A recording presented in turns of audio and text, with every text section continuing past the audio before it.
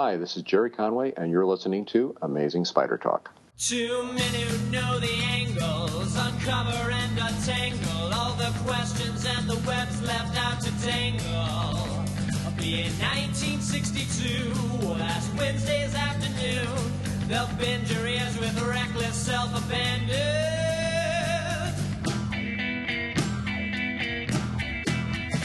The Amazing Spider Talk, the Amazing Spider Talk. Come swing through the air, sit back and prepare for the Amazing Spider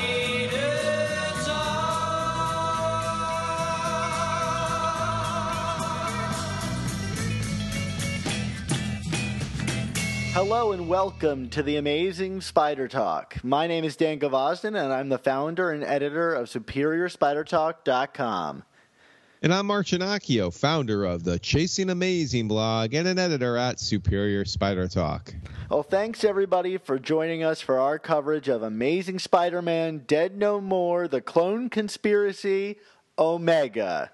We hope you enjoy this podcast and that it provides an intelligent conversation between two fans and collectors as we look at the Spider-Man comic universe in a bit of a bigger picture. Woo! Yes, Dan, and for this episode, we will be discussing Amazing Spider-Man, Dead No More, The Clone Conspiracy, Omega, by, hold on, another breath, Dan Slott, Christos Gage, Corey T. Smith, Peter David, Mark Bagley, and Stuart, name I still can never say right, Eminems,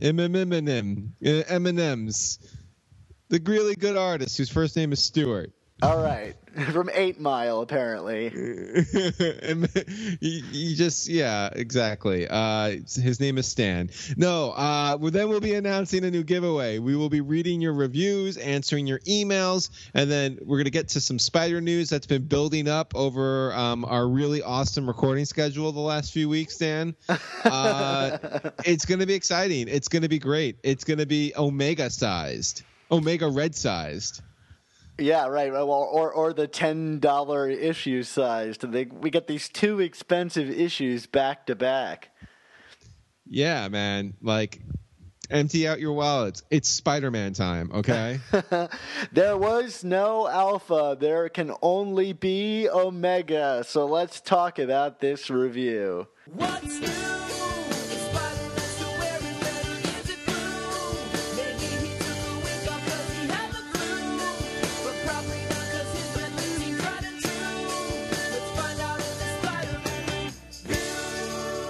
Dan, that transition was smooth as silk, let me tell you.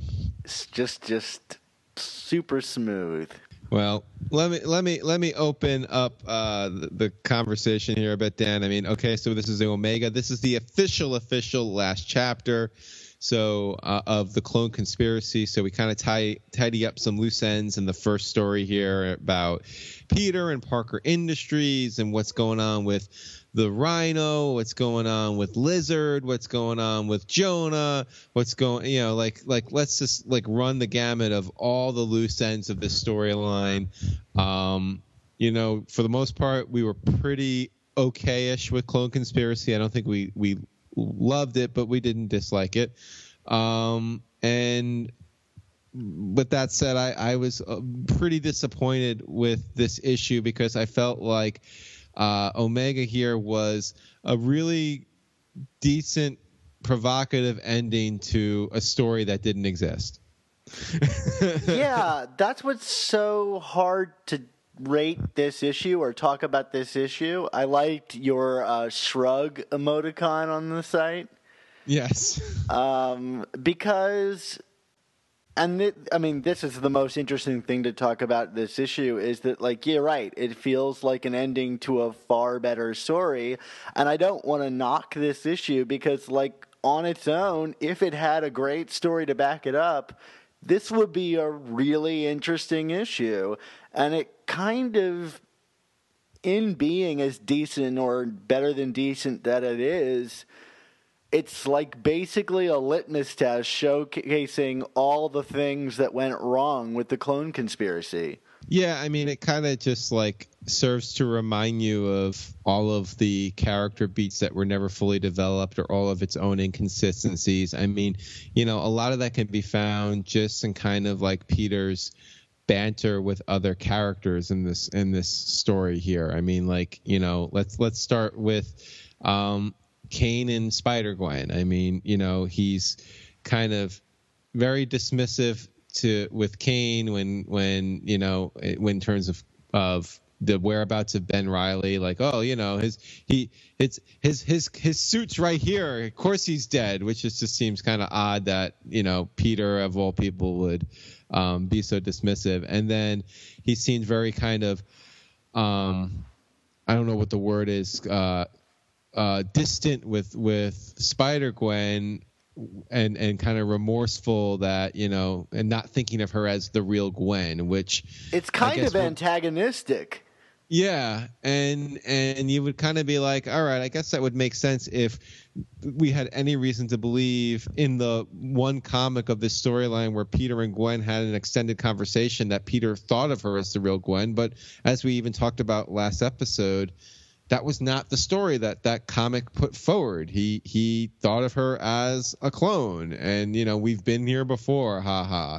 So it's just like a lot of dissonance there, and I like, what am I supposed to take away from those interactions? What did you take away from those interactions? I mean, it made me think that, and this is true about the whole issue, is that I feel like Gage was given like a plot summary outline of the whole clone conspiracy, and in issue 5 of the Clone Conspiracy, it was up to Dan Slott to bridge the gap, to make Peter change his mind about Gwen. And I think we kind of get some inkling of that in that issue, with Gwen's death, or quote-unquote death, rather. Right. But it doesn't complete, or doesn't circle the square, or whatever you want to say. And so Gwen, Gage ends up looking like he's just contradicting himself,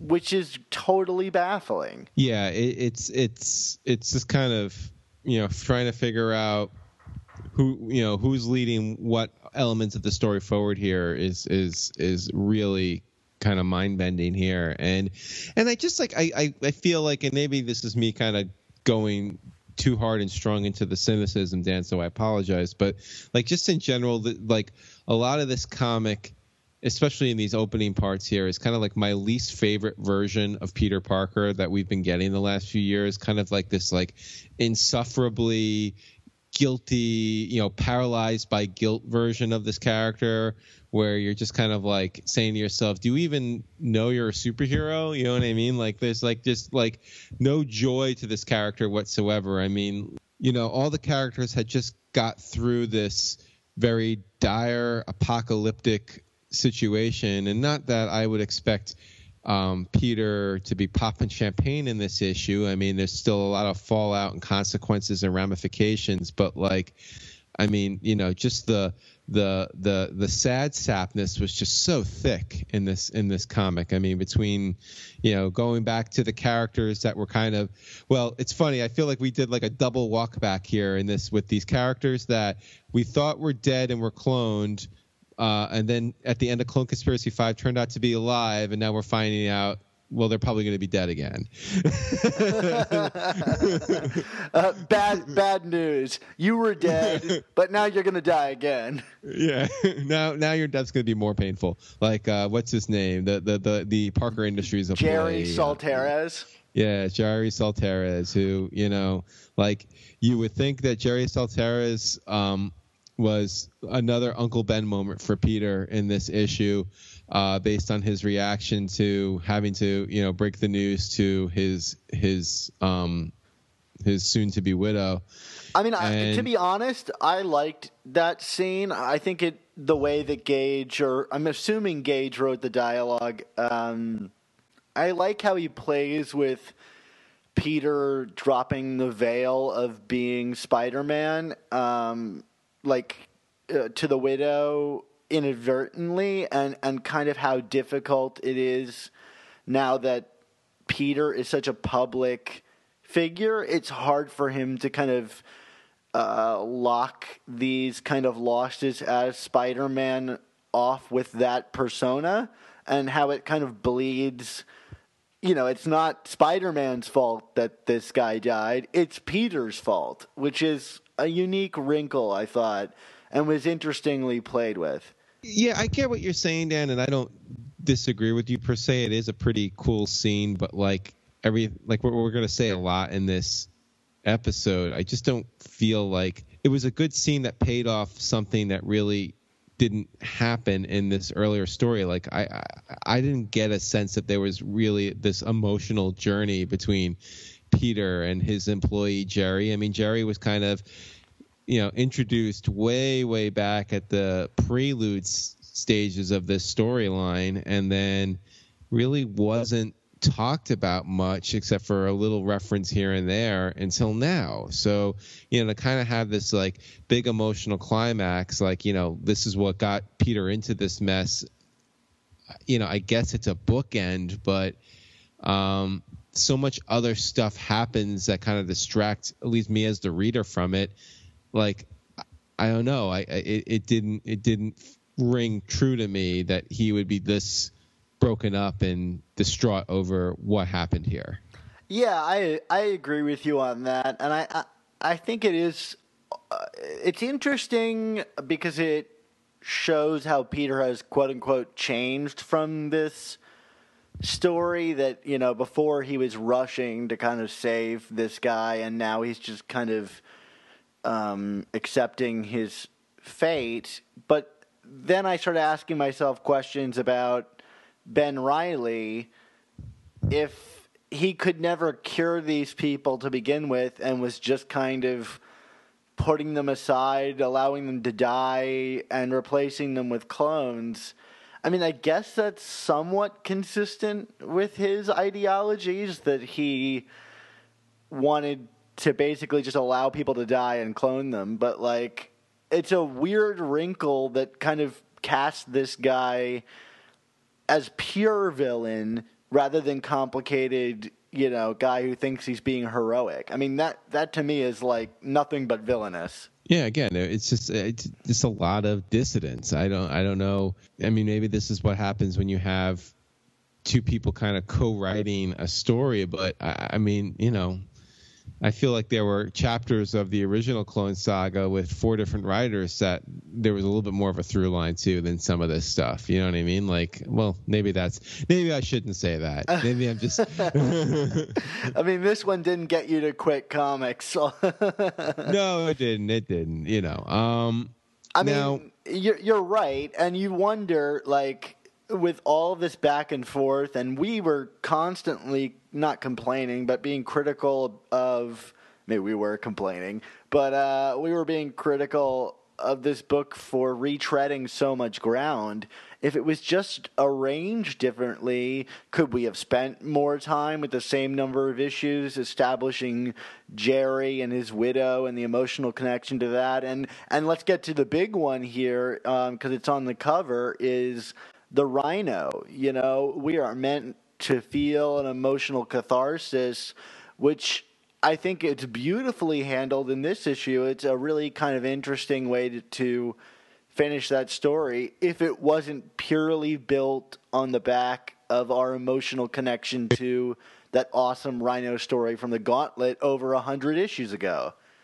Yeah, I mean, that is right there my biggest issue with this whole Rhino subplot is that, it not only does it not pay off the Rhino's arc from this story, but it pays off something from the Rhino that, conceivably a lot of people reading these issues right now haven't even read. So it's like, I know it's only 10 years old, give or take, maybe like 7 or 8 years old since that Rhino story was published. But, with the way comic readers are now, I mean, there are the long-term stalwarts like you and me, Dan, and then there are like a lot of like kind of new fans who hop on a book, hop off, and certainly in the Dan Slott era, I think people probably hopped on for Superior, then maybe hopped off, then came back for Spider-Verse, and hopped off and came on for this. So people conceivably could have never have opened those two issues up. And like, yeah, for us, we talked about those issues on the show. We love them. We think it's a really great, one of the highlights of the Brand New Day era. But you know, we're not. I don't feel we're the target audience of these comics anymore, Dan. So like, what is trying to be paid off here? Yeah, it's interesting that you say that because you know, we take it for granted almost that people know that this stuff because, you know, and of course Dan Slott knows this stuff like the back of his hand. He loves continuity stuff, and it made me think, you just saying this right now, about our Amazing Spider Talk Facebook discussion group, where I kind of put up a snarky comment about Dan Slott's comics and stuff like that, which I probably was a bit too harsh, but one of the responses was one of our listeners saying that he is always challenged by Dan Slott's comics and the continuity within them. But like, what is the point of that challenge here? You know, like, it's just almost like a trivia, but a trivia question that you're hinging an entire emotional beat on. Yeah, I mean, that's the thing. I just don't know if you get anything out of the entire interaction between these two characters in this comic without having read that other story. And you cannot assume in your own, when you're writing your own story, that someone has read another story from not just a couple of months ago, but years ago. You know, like it's you know, in the same vein, like throughout this storyline, we kind of reference things like Death of Gwen Stacy and which are iconic storylines, Death of Jean DeWolf. I mean, like, okay, you can lean on those a little bit, but like this Rhino story, it's not like we love it, but it's not an all-timer, you know. So it's like, you know, what were they really expecting in kind of playing off that story so heavily here? Yeah, it's not like Oksana is one of the floating heads in the sky of guilt. You know, we're not reminded of her every 20 issues and her existence and so on and so forth. I mean, I bet people don't even remember that the Rhino was supposed to be dead, you know, and that's far more recent. Did we ever get a satisfying reason for why he wasn't dead? Yeah, that confused me. Is he a clone? No, right? No, I don't think so. I mean, the Man in Red, a.k.a. Ben Reilly / at the time, I don't know if they knew it was Ben Reilly, approaching him. He somehow survived, which I'm guessing means I know we're getting a Civil Sable story, so maybe we'll find out the details during that. It's just a lot to layer on one character. It's the long game, Dan. Yeah, sure. And then, I mean, you know, kind of going back to like the punching the checklist here. You know, we got like some obligatory stuff with Jonah. We got some stuff with the Silk and you know, Prowler, and like, oh yeah, these characters still exist. Hey, somebody who was kind of absent from the story, which surprised me, is Aunt May. Yeah, that's a good point. I mean, we haven't checked in on May since that really well done like clock story. Yeah, that's true. That's true. Well, and what did you think about the like Uncle Ben in the tomb thing? I mean, I thought it was okay, but you know, again, I mean, that's kind of I almost see Uncle Ben stuff in the context of this story as a bit of a crutch. You know, it's like when in doubt, we can play up some emotion with a Peter Uncle Ben exchange, like the way it's done here. Like there was nothing about it that was revelatory. Just like, you know, a lot of people were kind of talking up, not to go backwards, but the Peter's or Spider-Man's pep talk to the Rhino about kind of moving past the pain. And, you know, yeah, it was a well crafted moment, and the dialogue sounded sincere and wasn't corny or anything like that. But at the same token, like, these aren't new ideas for me. This doesn't give me new insights to the character or give me a new kind of, oh wow, I never thought about it that way. Does that make sense? Yeah, I mean, it's like the whole thing. It's a very well crafted conclusion to a story we didn't get. Right. And it's challenging in that because, especially in the format that we review these things issue by issue, because you want to look at this and say, well, this is an interesting issue, except that it's supported by literally nothing. And that's challenging. And I think that's been true of almost all of this story is you're presented something, I guess, fairly compelling in the Amazing Spider-Man issues, but nothing is done with it or it's completely ignored, like the Gwen and the Ben stuff in the regular Clone Conspiracy book. Right. Hey, so on the good news, you totally called what happened to the lizard. Yeah, I totally did call it, but I don't want to pat myself on the back too much. I think it was a pretty safe thing to call, but it does also bring up a bunch of other questions that I have about the lizard, because he seems kind of villainous, but I thought the whole point was that he's now like a rational human being stuck in a lizard body, made of brainy material. I don't know if that design has been totally forgotten about. Yeah, we'll get to it someday. We're playing the long game, Dan. Yeah, I don't know. I mean, I like this twist. He did, after all, save his family, even if they are somewhat lizard-like. But that's the essence of the character, right? He made a sacrifice, in order to heal his arm back, and this is I guess, the next logical extension of that. Absolutely. Everyone's a lizard. It's what he wanted all along, right? The world to be ruled by lizards. Yeah, definitely. What did you think? I was going to say, what did you think about Corey T. Smith in terms of the artwork for this first story? I liked his work a lot. It kind of was reminiscent to me of Giuseppe Camuncoli's Spider-Verse artwork, if that makes sense. Yeah, I thought it was really emotional, beautiful artwork. I think his Spider-Man moves like Mark Bagley's Spider-Man does in the air. There's that great moment where he's kicking the Rhino in the face. And I thought his maskless Uncle Ben scene, it kind of looked like the MCU Spider-Man for a brief moment there. Did you get that? No, I don't know if I saw that. I mean, I overall liked the work, but at the same token, I didn't feel he had a ton to work with. I mean, yeah, the Uncle Ben scene was well done, and I do feel like the Rhino fight, as truncated as it was well done. But then, a lot of this was also just kind of people in dark rooms talking to each other. Yeah.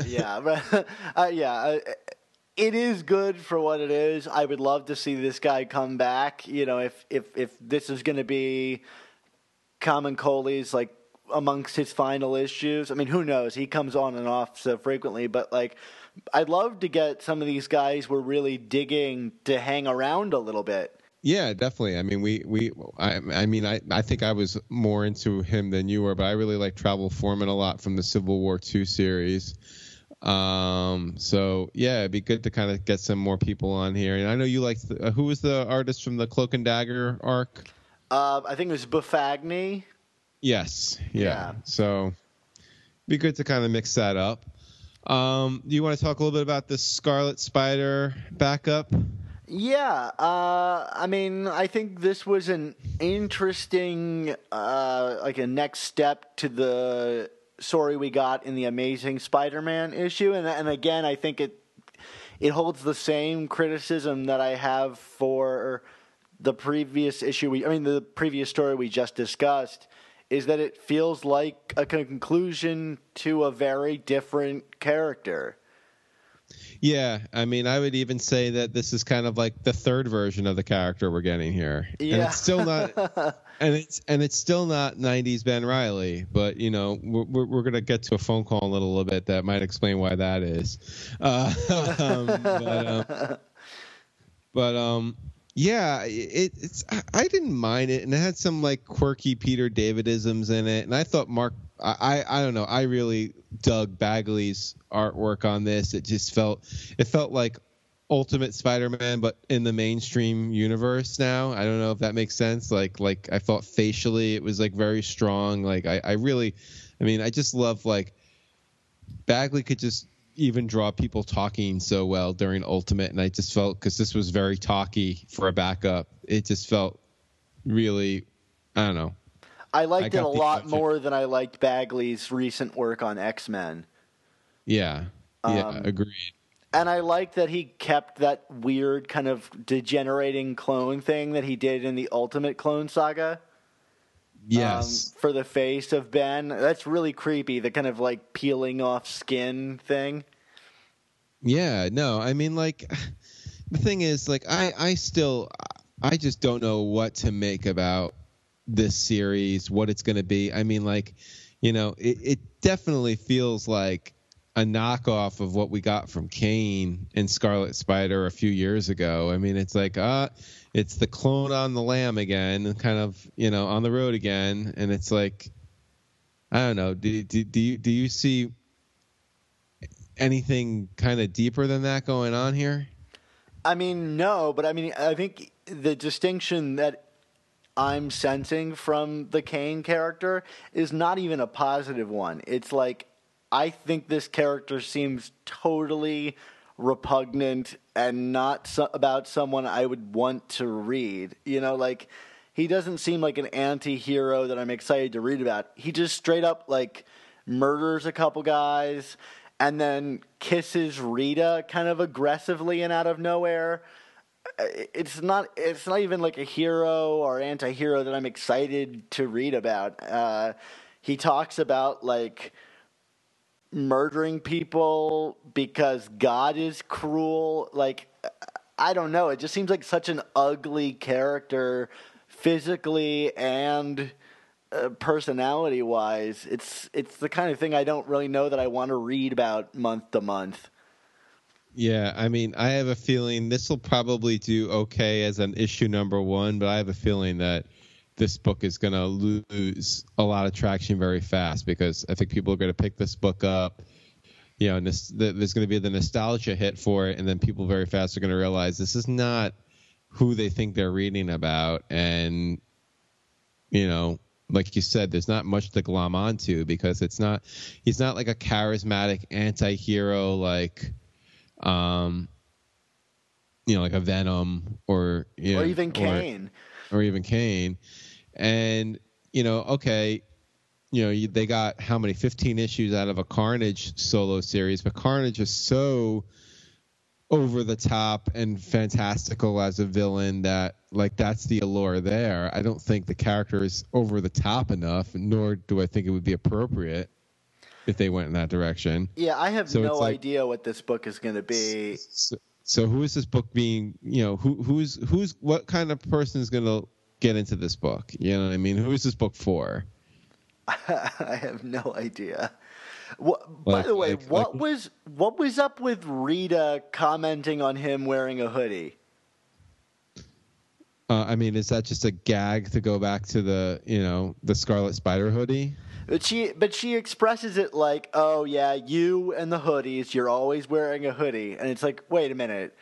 Does she know that he, like, wore a hoodie and swung around the town as Spider-Man? Like, wait, what? I think they're just trying to wink at that. But I mean, you know, not that she knows, but they're like, oh, of course this guy wears hoodies all the time, even though nothing in Clone Conspiracy indicates that he ever wore a hoodie, you know? Yeah. So you with headgear, you're always wearing headgear. You with those 2 eyes and ears. You always had 2 eyes and ears. Yeah. All right, so we're kind of mixed on this one. We like the artwork, and we're not really sure what the hell is going to go on with this character. What about the other tease, the King's Favor tease? Yeah, I mean, like, I love the artwork, and, you know, I actually really like the little teasers and tidbits of the Kingpin that we've been getting throughout this entire arc. So that was okay. Actually, in a lot of ways, I really like how Slott writes Kingpin. I think he actually kind of gets the manipulative menace of the character.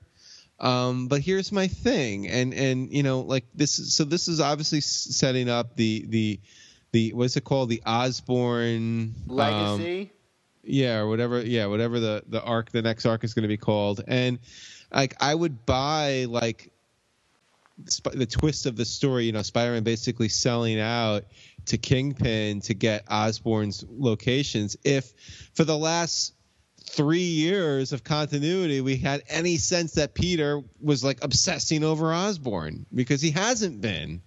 Like, he showed up at the end of Superior, made his jokes about his man person, all that, and Mason Banks, yada yada, and then we like outside of Osborn showing up in teases, but it's not like in the context of the narrative of the comic has Peter ever been like bemoaning the fact that Osborn slipped from his grasp again, right? Am I missing something? Am I forgetting a story? No, you're dead on there. I mean, I'm willing to kind of like look the other way because I love this artwork, and I wonder how much my feeling about the next arc is going to be influenced by Immonen and my absolute adoration for his artwork. But yeah, you're absolutely right about that, and how much more excited I would be for this, other than saying, well, here's our next obligatory Goblin story.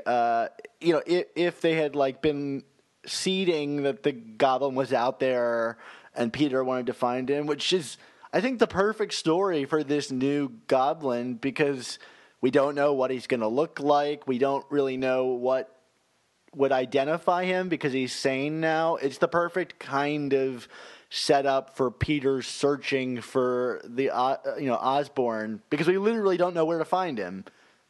Yeah, and looking at the solicitations, it certainly appears that from the solicitations that Spider-Man is going to be pushing the boundaries of what he normally does to go after an adversary here. And, yes, again, it's Osborn, it's the Goblin, there's history there, but this has not been seeded in the least over the last few years of this comic. So it's like, you're making people kind of lean on previously established content that you yourself didn't even write to motivate them to want to dive into this story. And I think that's just dangerous terrain.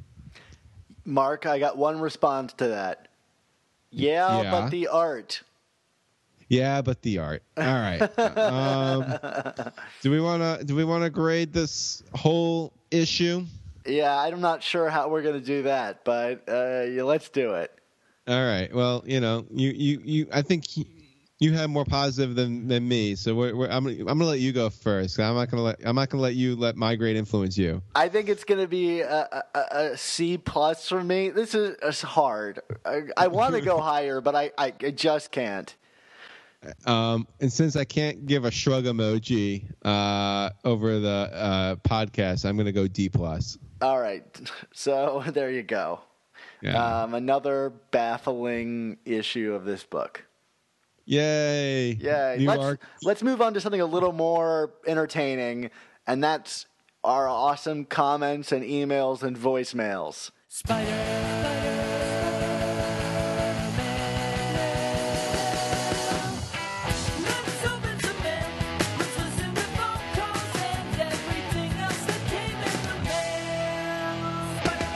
Yes, Dan, of course. We here at Amazing Spider Talk love to hear from you, our great listeners. So how do you do that? How do you get in touch with us? How do you get your stuff read on the air? Well, of course, you could leave us a rating and a comment on iTunes, on Stitcher, on YouTube. That's what helps us grow our community. You could also email us at amazingspidertalk@gmail.com. You could tweet at us and hashtag it OK2Print. Or you can call 9RedGoblin to leave a voicemail. Dan, it looks like this week we got both a rating through iTunes and a voicemail. I'm going to read this rating here because I love reading ratings. It's from TSW71, highly entertaining, 5 out of 5 stars. Recently discovered Amazing Spider Talk podcast when they talk with Ryan Stegman, and I've been binging since. The guys are funny, and I find their reviews informative and fair. Love the show. Dan, it's like the second time we've been funny. Yeah, Mark, it's great to be told I'm funny, but I'm trying not to let it affect me and let it get to my head. Normally, when I make a joke, people turn away and try to ignore me. But to actually find out that someone considers me funny, it could be dangerous. I could let it get to my head, and perhaps it already has. Well, we better not let Swarm hear this comment because he might take credit for it. Because he probably thinks he's the funny one. And he is a little humorous, like gallows humor, if you will. Oh, be serious, Dan. All right. You want to listen to this amazingly detailed voicemail that we received? Yeah, it's from our good friend Elliot. Elliot, it's always good to hear from you, so take it away, voicemail. Hey guys, it's Elliot. Sorry it's been a while. I've just had a lot of trouble sorting out this clone conspiracy stuff. Ben Reilly is my favorite comic book character, and a huge reason I got into Spider-Man comics is the Clone Saga.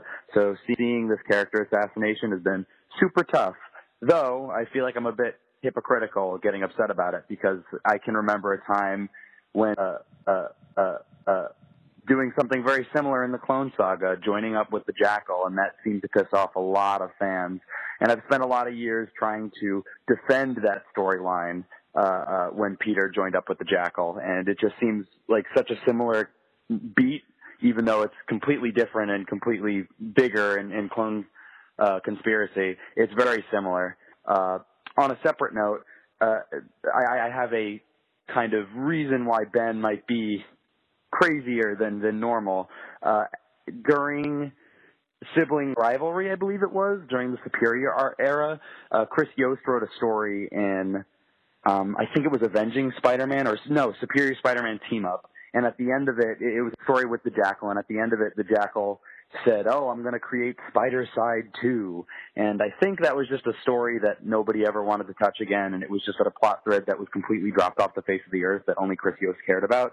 But it's possible that Spider-Side 2 is this new version of Ben who thinks he's Ben. And if you think about it, it's similar to when the third clone of Peter Parker thought he was the genuine Peter Parker until he turned into Freak-Face in the 90s. And I believe Freak-Face turned into Spider-Side. So maybe it's that, or maybe it can be retconned to be that. Anyway, I'm done rambling. I'm very upset about this, but let's see if Scarlet Spider's any good. Keep up the great show. Love you guys. Thanks for the mug. Mark, how do you respond to a voicemail like that? Elliot, you know a lot about the Clone Saga. And as you were saying all those things, I was like, oh yeah, but never in a million. And I've read and reread this storyline many times, and I just, your attention to detail is without peer. And I know something. I think saying that Ben Reilly is Spider-Side, I mean, it's not even a no prize. It's just like you just put more thought into it than I think others at Marvel are. So you win. Yeah. I mean, I don't think in a million years that it is Spider-Side, mainly because I don't think anybody would get that. Although we just got done discussing how Dan Slott pulled out an obscure Rhino story and hung an entire emotional arc on that. And pulling out that Superior team-up story that teased Spider-Side 2 might not be that far of a reach, especially considering that Ben Reilly is wearing the Spider-Side costume in the new series. Anything can happen, Dan. I don't think it's going to happen because it's such a hated character, but yeah, I mean, anything can happen for sure. Elliot, you I don't even know. I'm without words.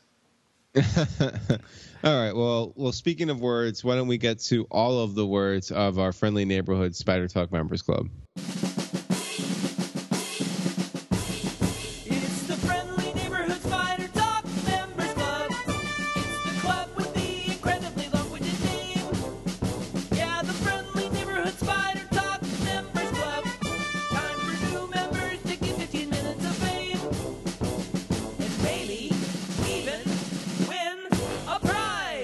Mark, it's the friendly neighborhood Spider Talk members club part of the show, and that means we're giving away stuff to all of our awesome members. Remember, if you want to become a member, you can go to our front page, click on the big button that says Support Superior Spider Talk, and it'll take you right over to our Patreon page where you can sign up to be a part of our club. If you join up with our club, that means you get entered into our awesome raffle that we do every 2 weeks, and this time we've got, well, I don't really know how to describe it. I'm going to call it a Spider-Man mystery gift box. It's kind of like a loot crate thing, except it's not loot crate. I put it together, and it's a bunch of awesome Spider-Man goodies that I'm going to just mail off to someone who's a member of our club. Mark, what do you think is in the box? I bet you it's a bunch of stuff that you're regifting. Cool, because that's still a great prize for someone. Dan Gavaston regifts. You know, I'll tell you it's not regifts. Okay. It's Spider-Man socks. But I do have a problem with that. My family has decided that the only thing they know about me is that I like Star Wars and Spider-Man. So every Christmas I get a bunch of like $5 Spider-Man and Star Wars items that there's no way in hell I'm ever going to use. And I just don't know what to do with them. So yeah, maybe down the line I'm going to pass those on to people, but I feel kind of bad sending people like Spider-Man drink cozies. If you want Spider-Man drink cozies, let me know, because I will just send them to you either way. You know what sounds like a great thing for your family to get you for Christmas this year, Dan? What? A copy of 100 Things Spider-Man fans should know and do before they die, which is... I'm hoping I get that as a wedding gift. Because the fact of the matter is, Dan, like that story of like, oh, let's get our son some tchotchke thing from this pop culture thing he likes. That is like my target audience for this book. Yeah, that's true. I'm going to rely very heavily on, hey, doesn't so-and-so like Spider-Man? I bet you he doesn't know 100 things about him. And then so-and-so is going to open up this book and be like, man, I really knew nothing about Spider-Man. This is way nerdier than I thought. I was going to say they're going to open it up and be like, duh, of course I know about Kraven's Last Hunt. Ugh.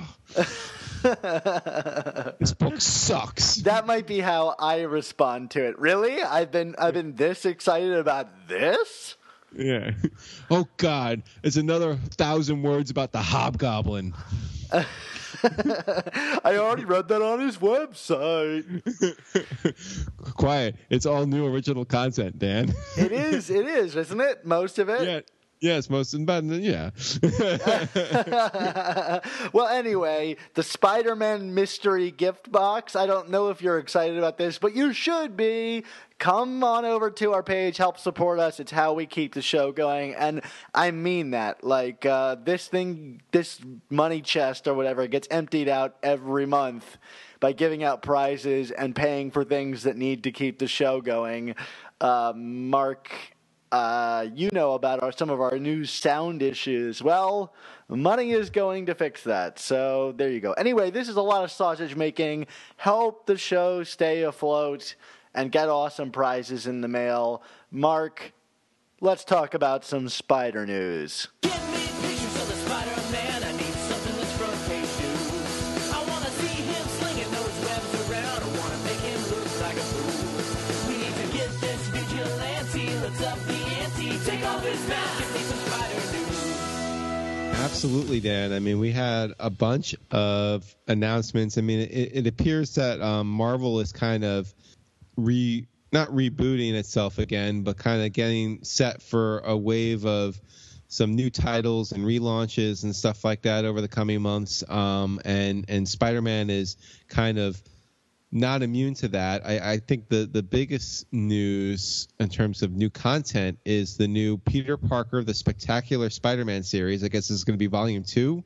Or is that volume 3? I think it's volume 3, yeah. Yeah, and that's going to be written by Chip Zdarsky. God, I'm bad with names today. Chip Zdarsky. Zdarsky. Zdarsky, sorry, from Howard the Duck fame, and he's the artist of Sex Criminals. He likes to harass Applebee's on Facebook. He's also the sole proprietor of Zdarsky.com. Which is are you familiar with Zdarsky.com, Dan? I'm not. Oh my God! So a couple of years ago, wherever Chip is out in the Midwest, he decided to just set up a card table on the side of the road and do Zdarsky.com.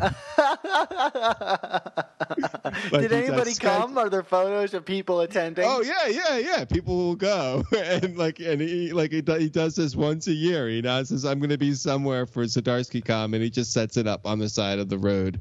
It's like him, and he does sketches, and he signs autographs, and That's amazing. I kind of want to go now.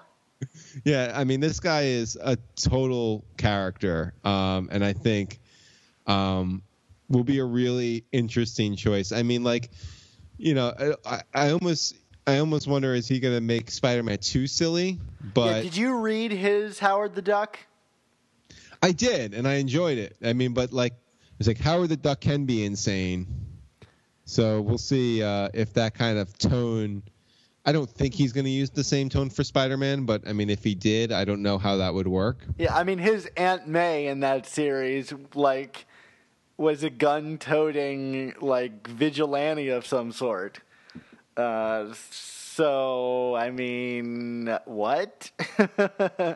But what did you think about some of the details that we got about this new series? I mean, they specifically seem to be stressing the New York City setting, the grounded stories. And then Zdarsky even said, Amazing Spider-Man number 33, our favorite, is the influence for this series. Yeah, I mean, and, the first thing I also noticed was the cover art it's the old costume. Which is funny because they said in the press briefing that he would still be running Parker Industries, and I wonder if that's just a way to kind of not reveal the conclusion to this upcoming story, which I imagine will be bringing down that company. Right. But and then there's also this female comedian character that's going to be friends with Peter in this series. So that might be where he, brings in the heavy comedy into this book. I don't know. I'm tremendously excited about it.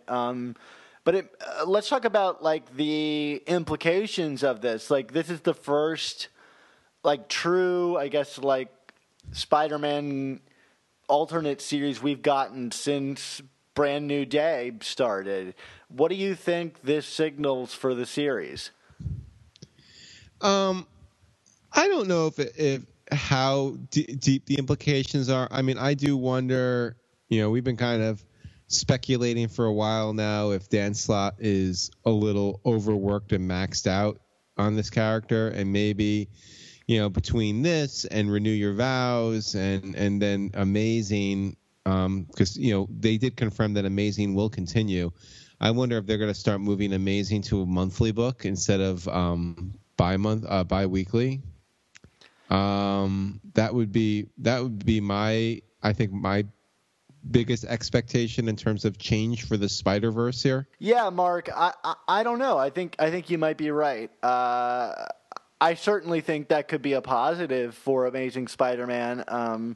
I mean, I think we said it before, but the minute that Dan Slott picked up Silver Surfer, I think was right alongside the time that the quality I think you and I felt in Amazing Spider-Man definitely dipped.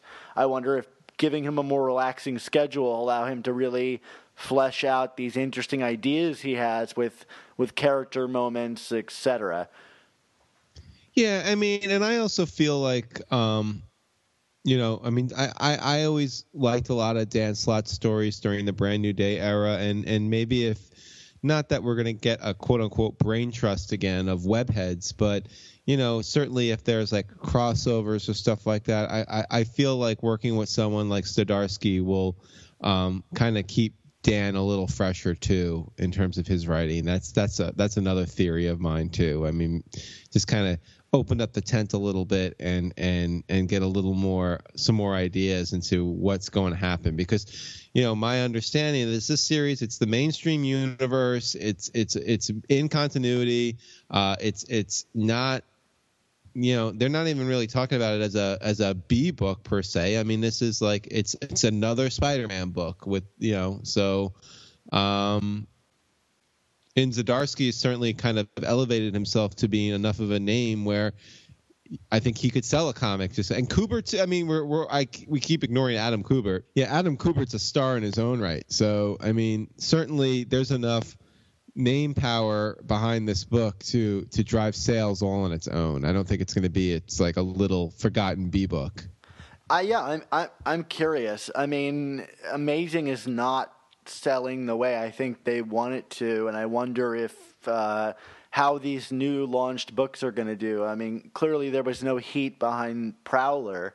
But I mean, man, Zdarsky, talk about a quick rise. His Howard the Duck was canceled, and now he's manning a big Spider-Man title. I mean, good for him. All right, Dan. So the other thing, this looks like it's going to be a mini series, Edge of Venomverse. Yay? I don't really know what to say about this. It's like, can we just relaunch Venom and be happy with how that works out? This is a whole other conversation that we probably don't need to go into right now because the show is going long. But this whole thing of making variant covers that sell well into series seems like a really bizarre, like, new thing that Marvel is doing from, like, Gwenpool onward. As much as I'm enjoying Gwenpool, I don't know. Mark, what are your thoughts about all this? Yeah, I mean, I'm just thinking, like you said, we were getting Brock back as Venom, and now they're going like all the way back to 92 in terms of oversaturating the market with the character. So I don't know. Not feeling optimistic, Dan. Let Brock exist and be Brock. Right. Don't do this all over again. Yeah, shut up, Brock. In terms of books, we found out, I guess in the last solicit, that by its absence, that Silk was canceled. I don't think this was a shock to many people. I think it was on the bubble for quite a while now, and I think the Clone Conspiracy crossover didn't do anything to really save this title. Your thoughts, Mark? Yeah, although I heard that there is some speculation that she might come back in some form, maybe as part of a team or something like that. I mean, like, it seems like Marvel is not going to go quietly into the night with this character, but I mean, I have never been a huge Silk proponent. I always kind of felt like, not that the character was shoved down our throats, but it was like, she was introduced concurrently with Spider-Gwen, and it was Spider-Gwen that was kind of the phenomenon, and then it was like they tried to kind of like have Silk leech off some of that heat, like, hey, look, we're going to have 2 new female-centric Spider titles. And that's the thing. None of them were allowed to carry that identity as their own thing. Like, how much stronger would Spider-Gwen be if she was like, I'm the female Spider character? And as much as I love Spider-Woman and all that stuff, like, these books aren't allowed to kind of own that identity, which they don't necessarily have to. I'm all for more female books, and nobody is shouting, I'm the male Spider character, but that's kind of what Silk felt like, was I'm the female Spider-Man, but it was outweighed by these 2 other books that I think were doing it better.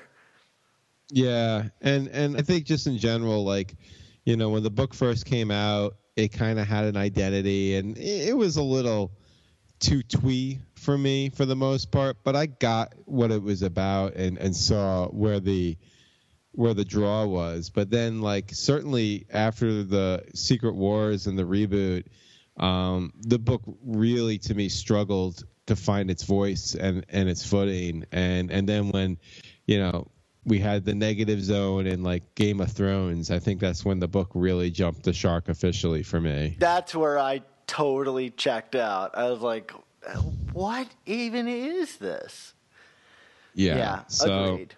So not a surprise. So in terms of crazy things happening and backup stories, it sounds like in that jumbo size Amazing Spider-Man that we're going to be getting in a few weeks' time. There's a 10-page backup with Giuseppe Camuncoli that Dan Slott was promoting at Emerald City Comic Con this past weekend. Is going to quote unquote change everything. When was the last time we heard that, Mark? Yesterday. Can we even believe this stuff anymore? I mean, how many times have we heard this? I mean, maybe it will. Maybe it will change everything. Maybe Norman sees Peter's face again and we get that back. I don't know, but it's just, I mean, I guess this was just him speaking off the cuff. This wasn't like them releasing a solicit that said that, which we've seen more times than I can count. So I don't fault him for hyping his own book. But can we get a story that doesn't change everything and is just a solid superhero adventure? Game changer. Mark, what other like false advertising platitudes do you want to shout into the microphone right now? This comic will make you so angry. That old gem. If you thought Brand New Day and One More Day made you infuriated, wait till you read the 10-page backup story in Amazing Spider-Man 25. It's not even the A story. That's how much it changes everything. Everything counts, Dan. What if it's just one of those like goofy Aunt May cartoons that's on like several pages? Aunt May babysits Peter Parker and the world was never the same again.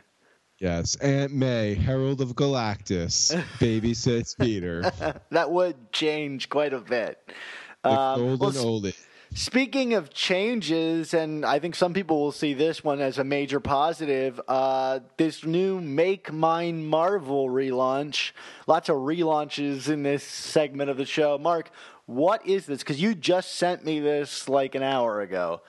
Yeah, I mean, so apparently this was kind of coming out of Emerald City Comic Con as well, that, Marvel is going to do one of their big, company-wide initiatives called Make My Marvel, but unlike Marvel Now and Marvel Now Plus and, more Marvel Now, this, instead of going back to number one, it sounds like, and we're seeing this with Venom being renumbered in May, I believe, to issue number 150, because apparently there have been 150 solo issues of Venom over the years, which might be mathematically true. I don't know. I want to see the log of the intern that had to work that one out.